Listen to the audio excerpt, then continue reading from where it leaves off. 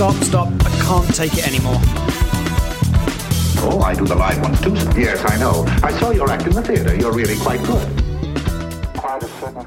Hello and welcome back. We are breaking up with RBS. This is episode number 13. I'm Tawny Santabria. And I'm JDK Winnikin. We are here to debunk the junk. How are you doing today? I'm good. You know, I was just thinking, I never get tired of that music. I love that music. I know. It sets the tone perfectly for being in here, at least. Yes. Might be a little hard for those listening on 106.9 Warm at 5 a.m. I've done that myself. Yeah. Yes. But nevertheless, if you are one of those early morning listeners, thank you for doing so, and good morning to you. Otherwise, if you're catching us on one of your favorite podcast platforms or on our YouTube channel at Breaking Up with RBS, welcome to you as well. Thanks for coming back in to spend some time with us. And last week was really fun. We ended up talking about parenting, or started that process. Yes. And then decided we wanted to keep going with that. And it's rich with BS stories. It is rich with BS stories. And, you know, and I wanted to mention to listeners, you know, every part of our life is fertile ground for storytelling. It can be, and as we've talked in other episodes, the big stories tend to be the ones that can really dominate our emotional states. But even little stories around little things can have a cascading effect. So you mentioned last time, I think really astutely, that like the most important thing we can really do is recognize the stories when we see them. Yes. You know, or when, and maybe by extension, if we're aware of stories, we can help other people, you know, our friends and our loved ones see those stories. And it just helps us all kind of get back to where we need to be. And that is in the moment. Right. So, but parenting kind of became the one because it's such a big deal and there's so many stories. So, So now I'm not a parent myself, but you are. I am a parent. Yes. Yeah. Yes. I lived through. It's another story. You lived through. I lived through it. They're adults now. I feel pretty proud of myself. Do you get a ribbon or a trophy? I wish. But you know, I don't know of any. But yeah, it's a lot. I would think it's a lot. I mean, it's a lifetime of a lot, right? Because it doesn't really stop, right? I mean, your kids are grown, but you don't stop worrying about them, or you don't stop thinking about them, or making up stories about them, things like that, right? Because we don't ever, like, how do we learn to be parents? Well, I mean, the initial thing is probably our own experience, right? Is where we start. So learning on the job. But we learn as when we're kids growing up, when we're still learning and everything else. So that's not going to be a complete lesson, obviously. Right, because we're learning from a child perspective. Right. Or a young person perspective. Or a teenage perspective, which is crazy. Right. Like we don't have our wits about us. Yeah. There's too many things going on as a teenager to be able to pay attention to that. Right. So we're not really learning parenting. Not really. We're sort of watching two people who didn't learn it either do parenting. Right.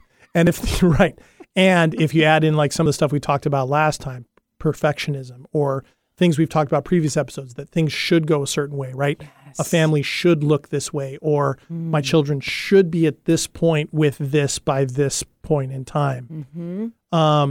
Or it means this, right? Wow. Yes. I've talked about minefields of stories that minefield doesn't even begin to describe what parenting must be like as far as that's concerned. No. Yeah. I mean, right. Like in every stage and phase is a little bit different, right? When baby comes home and you're brand new parents, you have all these sort of visions and ideas about what, you know, future life is going to look like and how things will be, not present. Right. But we have these things happen. And so the stories are already starting then. Oh, yeah. Yeah. Which doesn't necessarily, those types of things don't necessarily come from a bad place, right? I mean, you want the best for, yes. You know. I don't know if any of the stories really come from a bad place. That's a good point. Right. The stories come up, and in the background, most parents are just trying to be the best parent they can be. That's way in the background, right? And so how do we bring that forward, right? Oftentimes, just a lot of stories attached to what it means to be a perfect parent, the right parent, do the right thing, be the right parents together if we're parents together. Like or the opposite. Yeah, right. Or So, right. so what does that look like? Because then there's another person involved. It's not just ourself as a parent. It's our team as parents. That's got its own relationship dynamic. That has its own BS stories, and who school. You should be, and how, Then and how school. How our kids should do in school. And sports. And activities. Sports. Yes. Man. And what kind of friend our kids should be. What are the dangers threatening them in society or possibilities? What sort of profession they might go into? Will they be happy? Will they be able to take care of themselves? Yeah, the happy thing again. I love the happy thing. But like there's just this pressure that we put on ourselves as parents that it's sort of like my responsibility. I decided to have these kids. So my responsibility is to make sure they are happy. Right? Like, whoa. And they're a human being that's going to have a lot of different emotions. Right. And different ideas. And different plans and different frameworks, different experiences. Yes. Yeah. I mean, to me, one of the, I have a niece and nephew who are both pretty grown by this point. But one of the things that I know I talked about with my sister and brother-in-law a lot was just the differences they faced, like in school, with something like bullying. Bullying was always on everybody's radar. I think to every kid and every teenager. But the idea that you can be bullied online didn't exist for us. So you went to school and you dealt with it at school, and then chances are when you came home, you wouldn't have to deal with it. It's a whole different experience that kids have today. So how does one with a certain set of experiences, when time passes by and kids are getting more, it's got to be really tough. And I know that's something that parents talk a lot about, is how to relate and then how to protect. Right. How to be a parent, or am I a friend, and comparing. We do this as parents too. I did this, when I was that age, we thought about it this way, or we did this, or I just knew, or I would never talk to my parents the way. And some of that's true. Like, some of it can be true. Sure. Right? Sure. But all of these are stories that take us out of what's actually happening or could be happening right now. With ourselves and with the child. Yes. Right. Yes. Man. Well, and then it seems to me like when I was thinking about this during the week when we decided we were going to talk about this, I was thinking about my own experience as an educator with various types of parents. And I've seen, I don't even know what all the different parenting styles or techniques or what all the terms are for them. I've just met a lot of different kinds of parents. And you're right, on the most basic level, like they seem to want what's best for their kids, generally speaking. Obviously, if there's severe problems in the family, maybe not. But for the most part, I always had parents that deep down wanted the best for their kids, but I had ones who were just so like the helicopter parents, right? Or even worse. I don't even know what's worse than that, but the ones that are very controlling, the ones that are very want to have, I mean, I was teaching college, so I couldn't share very much. Kids are 18, right? Yeah. Excuse me, sir, ma'am, I can't share with you what's happening there. And I got yelled at a few times, for those things. And, and I've also been told, that because I don't have kids, I didn't necessarily understand all those things. And I get that. That's probably true on some level. At the same time, I've been around them a lot, and I've got a lot of friends and family that are parents. And it's I see the stories that people can tell. And in doing this work with you the last couple of years, it does provide a different set of lenses to be looking at all the things around me and my friends and family and how they do things, just to notice what those things are. And the good news is everything that we've been talking about is really helpful for parenting as well. Yes. You said what's best for kids. And that's a story in and of itself, because I think if we go by what's best for kids, does that mean that I'm thinking about on a how to be a parent to this particular child. Right. Right. What's best for kids. We all have our own stories. I have a different thought about what's best for kids than other people. Mm-hmm. Not just me. Other people have other thoughts about that too. But I've been in conversation before with people at a school setting about what's best for kids. And we're talking about a lot of just very different things. in many different areas. Yeah, what's best for kids. Right. Right. And so that's the other part is I think that in and of itself, if we put that kind of requirement on ourselves.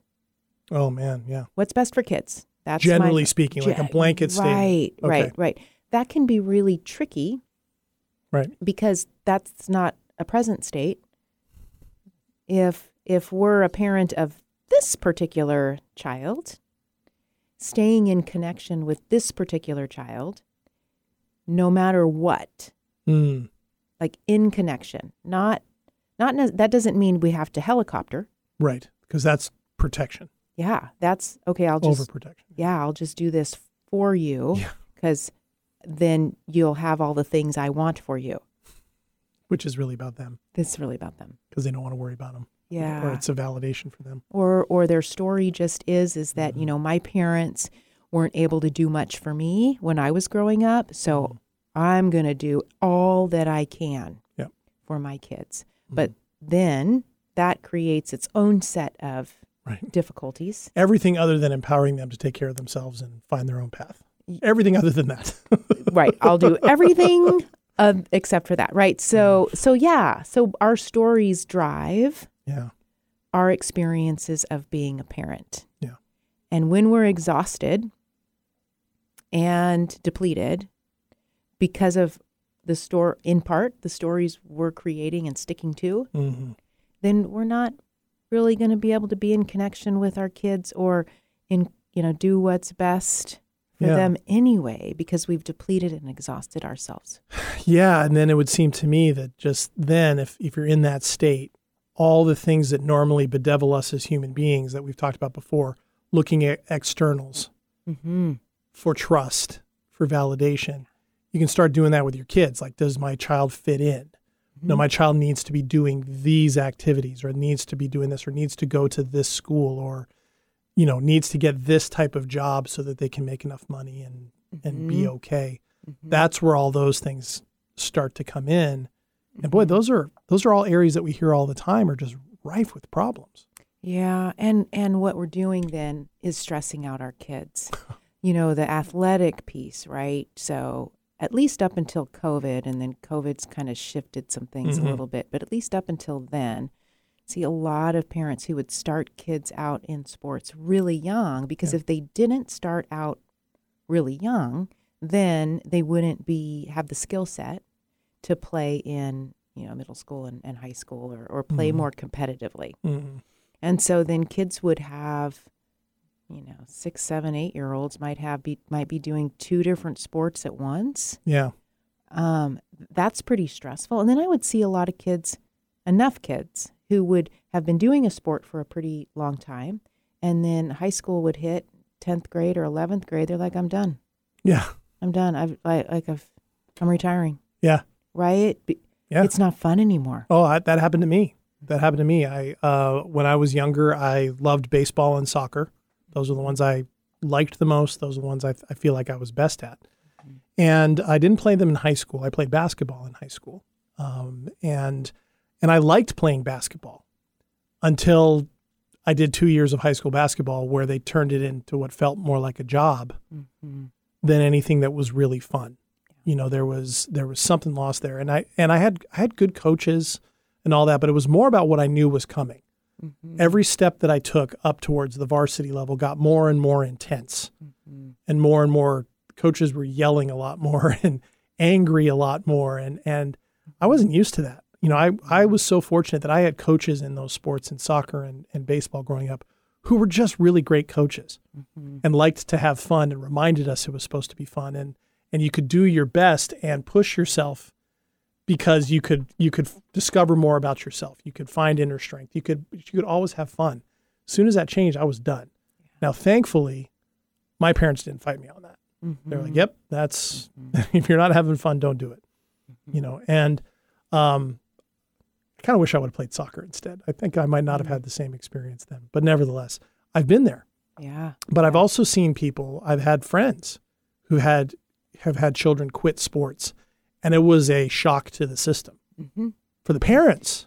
Well, because there's the story of what sports is going to offer. Right.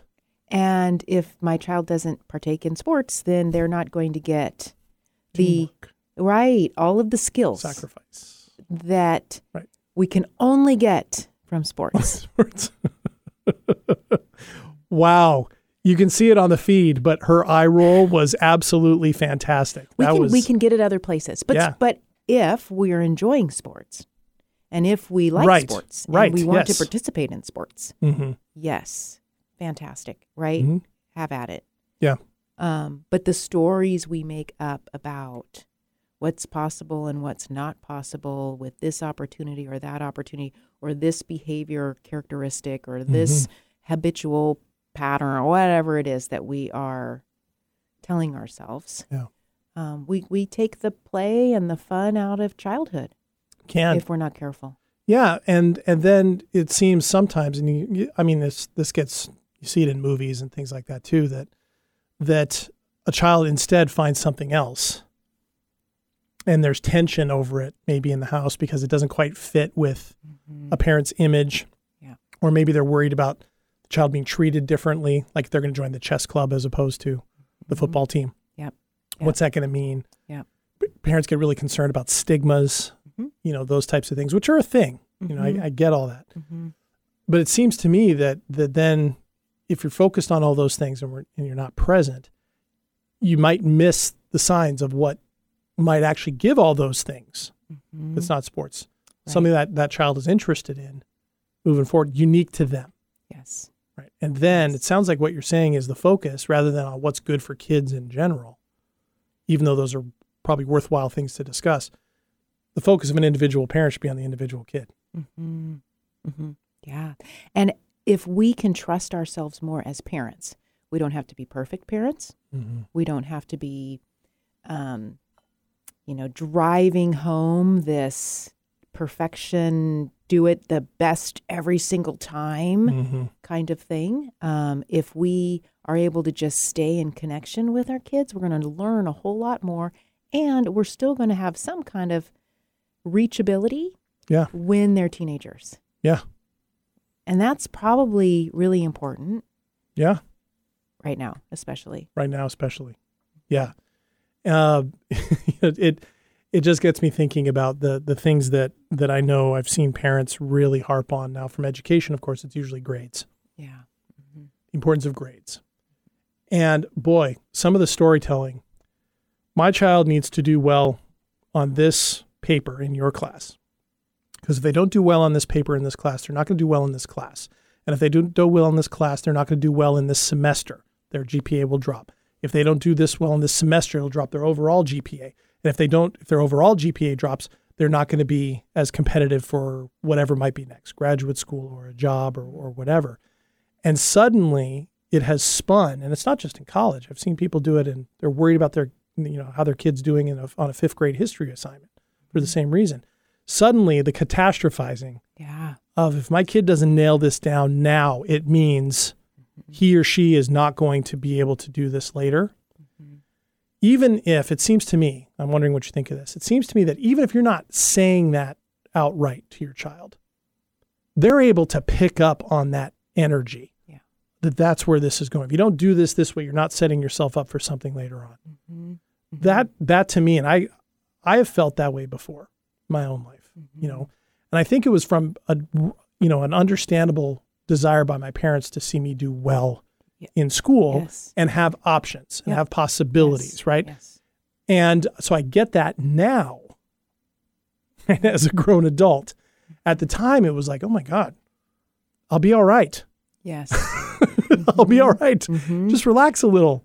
I'll be all right. I don't like this as much, right? or I'm not really into this right now. That's all this means.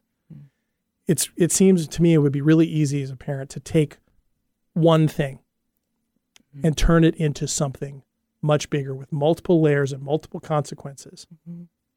Yeah. Well, no parent really wants to get it wrong. Sure. Right. And we're coming into this without a whole lot. We don't have a rule book. Right. We didn't even learn anything. Mm-hmm. I mean, there's books out there that'll tell you the right way to do things. and sometimes that magically works and you're like, wow, okay. Look at me. I'm doing such a good job. I did this one thing and then it's happening and look at that. Wow, look at that. Okay. Yeah.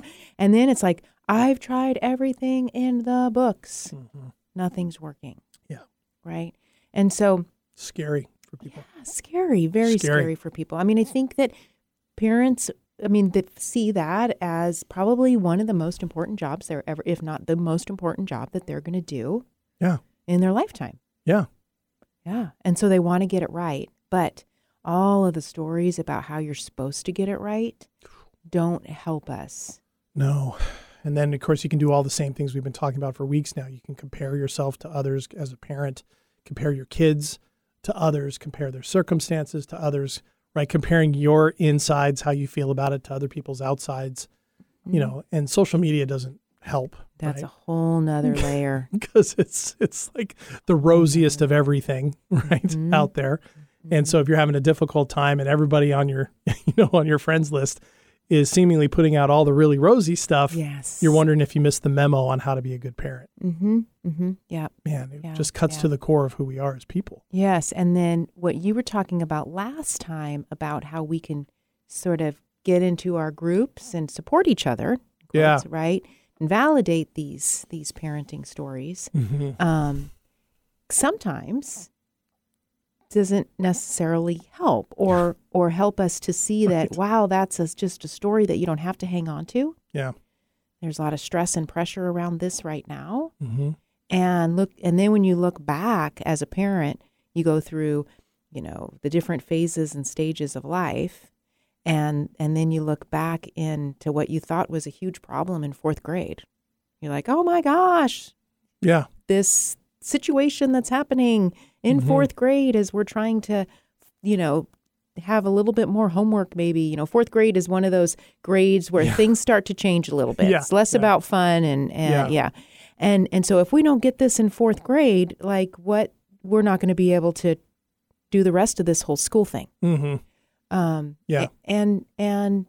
maybe it's not required to have that story or stress to that degree because, all the parents that made it through with their child in fourth grade, they look back at eighth grade and for the most part, they don't even remember fourth grade. Right. And something you might not be interested in or be as good at in fourth grade, you might find your traction in eighth grade. Yes. With a good teacher. That happened with me. I did not do well in any science. There were so many details, so many things I had to remember. I struggled with that. And then when I was in high school, when I took an earth science class, I realized I really liked earth science, volcanoes and earthquakes, that kind of stuff I could connect with. And then I got really interested in astronomy and how all that stuff worked. I wasn't able to grasp that, in fourth grade. Yeah. And so, we can get caught up in the shoulds. Yes. Should know this by now, or these types of things. Yeah. So in the limited time we have left, obviously we're not going to stay with just this episode, right? About parenting. Right. We're going to keep going. We're going to keep going. Yes. Okay. We're looking for parents. Yes. Yes. Yes. We'd like to hear from some parents on this because there's a lot of them out there. There are a lot. They seem to be everywhere. I know. And certainly we're talking in a lot of different issues. We're just kind of popcorning these things. And again, just stay with us. We're just coming from curiosity and wondering.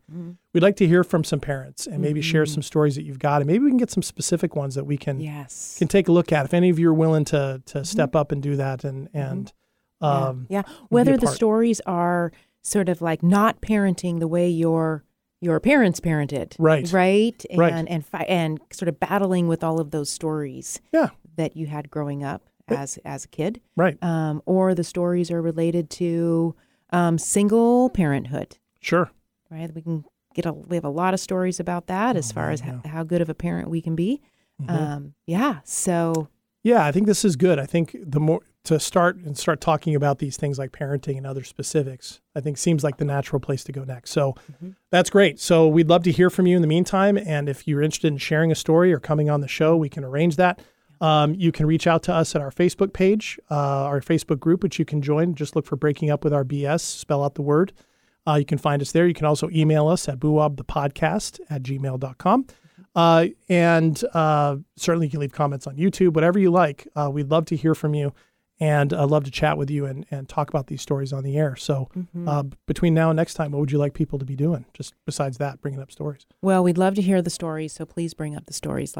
There's so many different ways to contact us. But the noticing, I know I go back to the noticing every episode. It's key. But it is key. If we don't notice we're in the story, we don't even notice often. We don't even know that there's a choice. And so we've got to notice. Yeah. All right. Well, okay. So next time we'll have more on this. Thanks for joining us on this episode of Breaking Up with Our BS. I am JDK Winnikin. And I am Tawny Santabria. Thanks for joining us. We'll see you next time. All right. How you all feel tonight?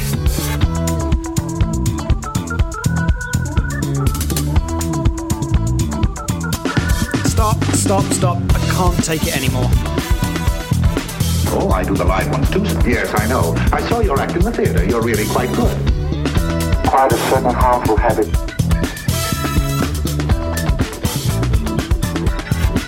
Stop it now, I'm leaving.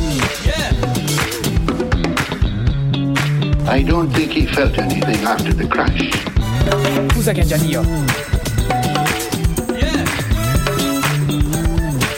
I'm in my groove. Here we go. Break a friend.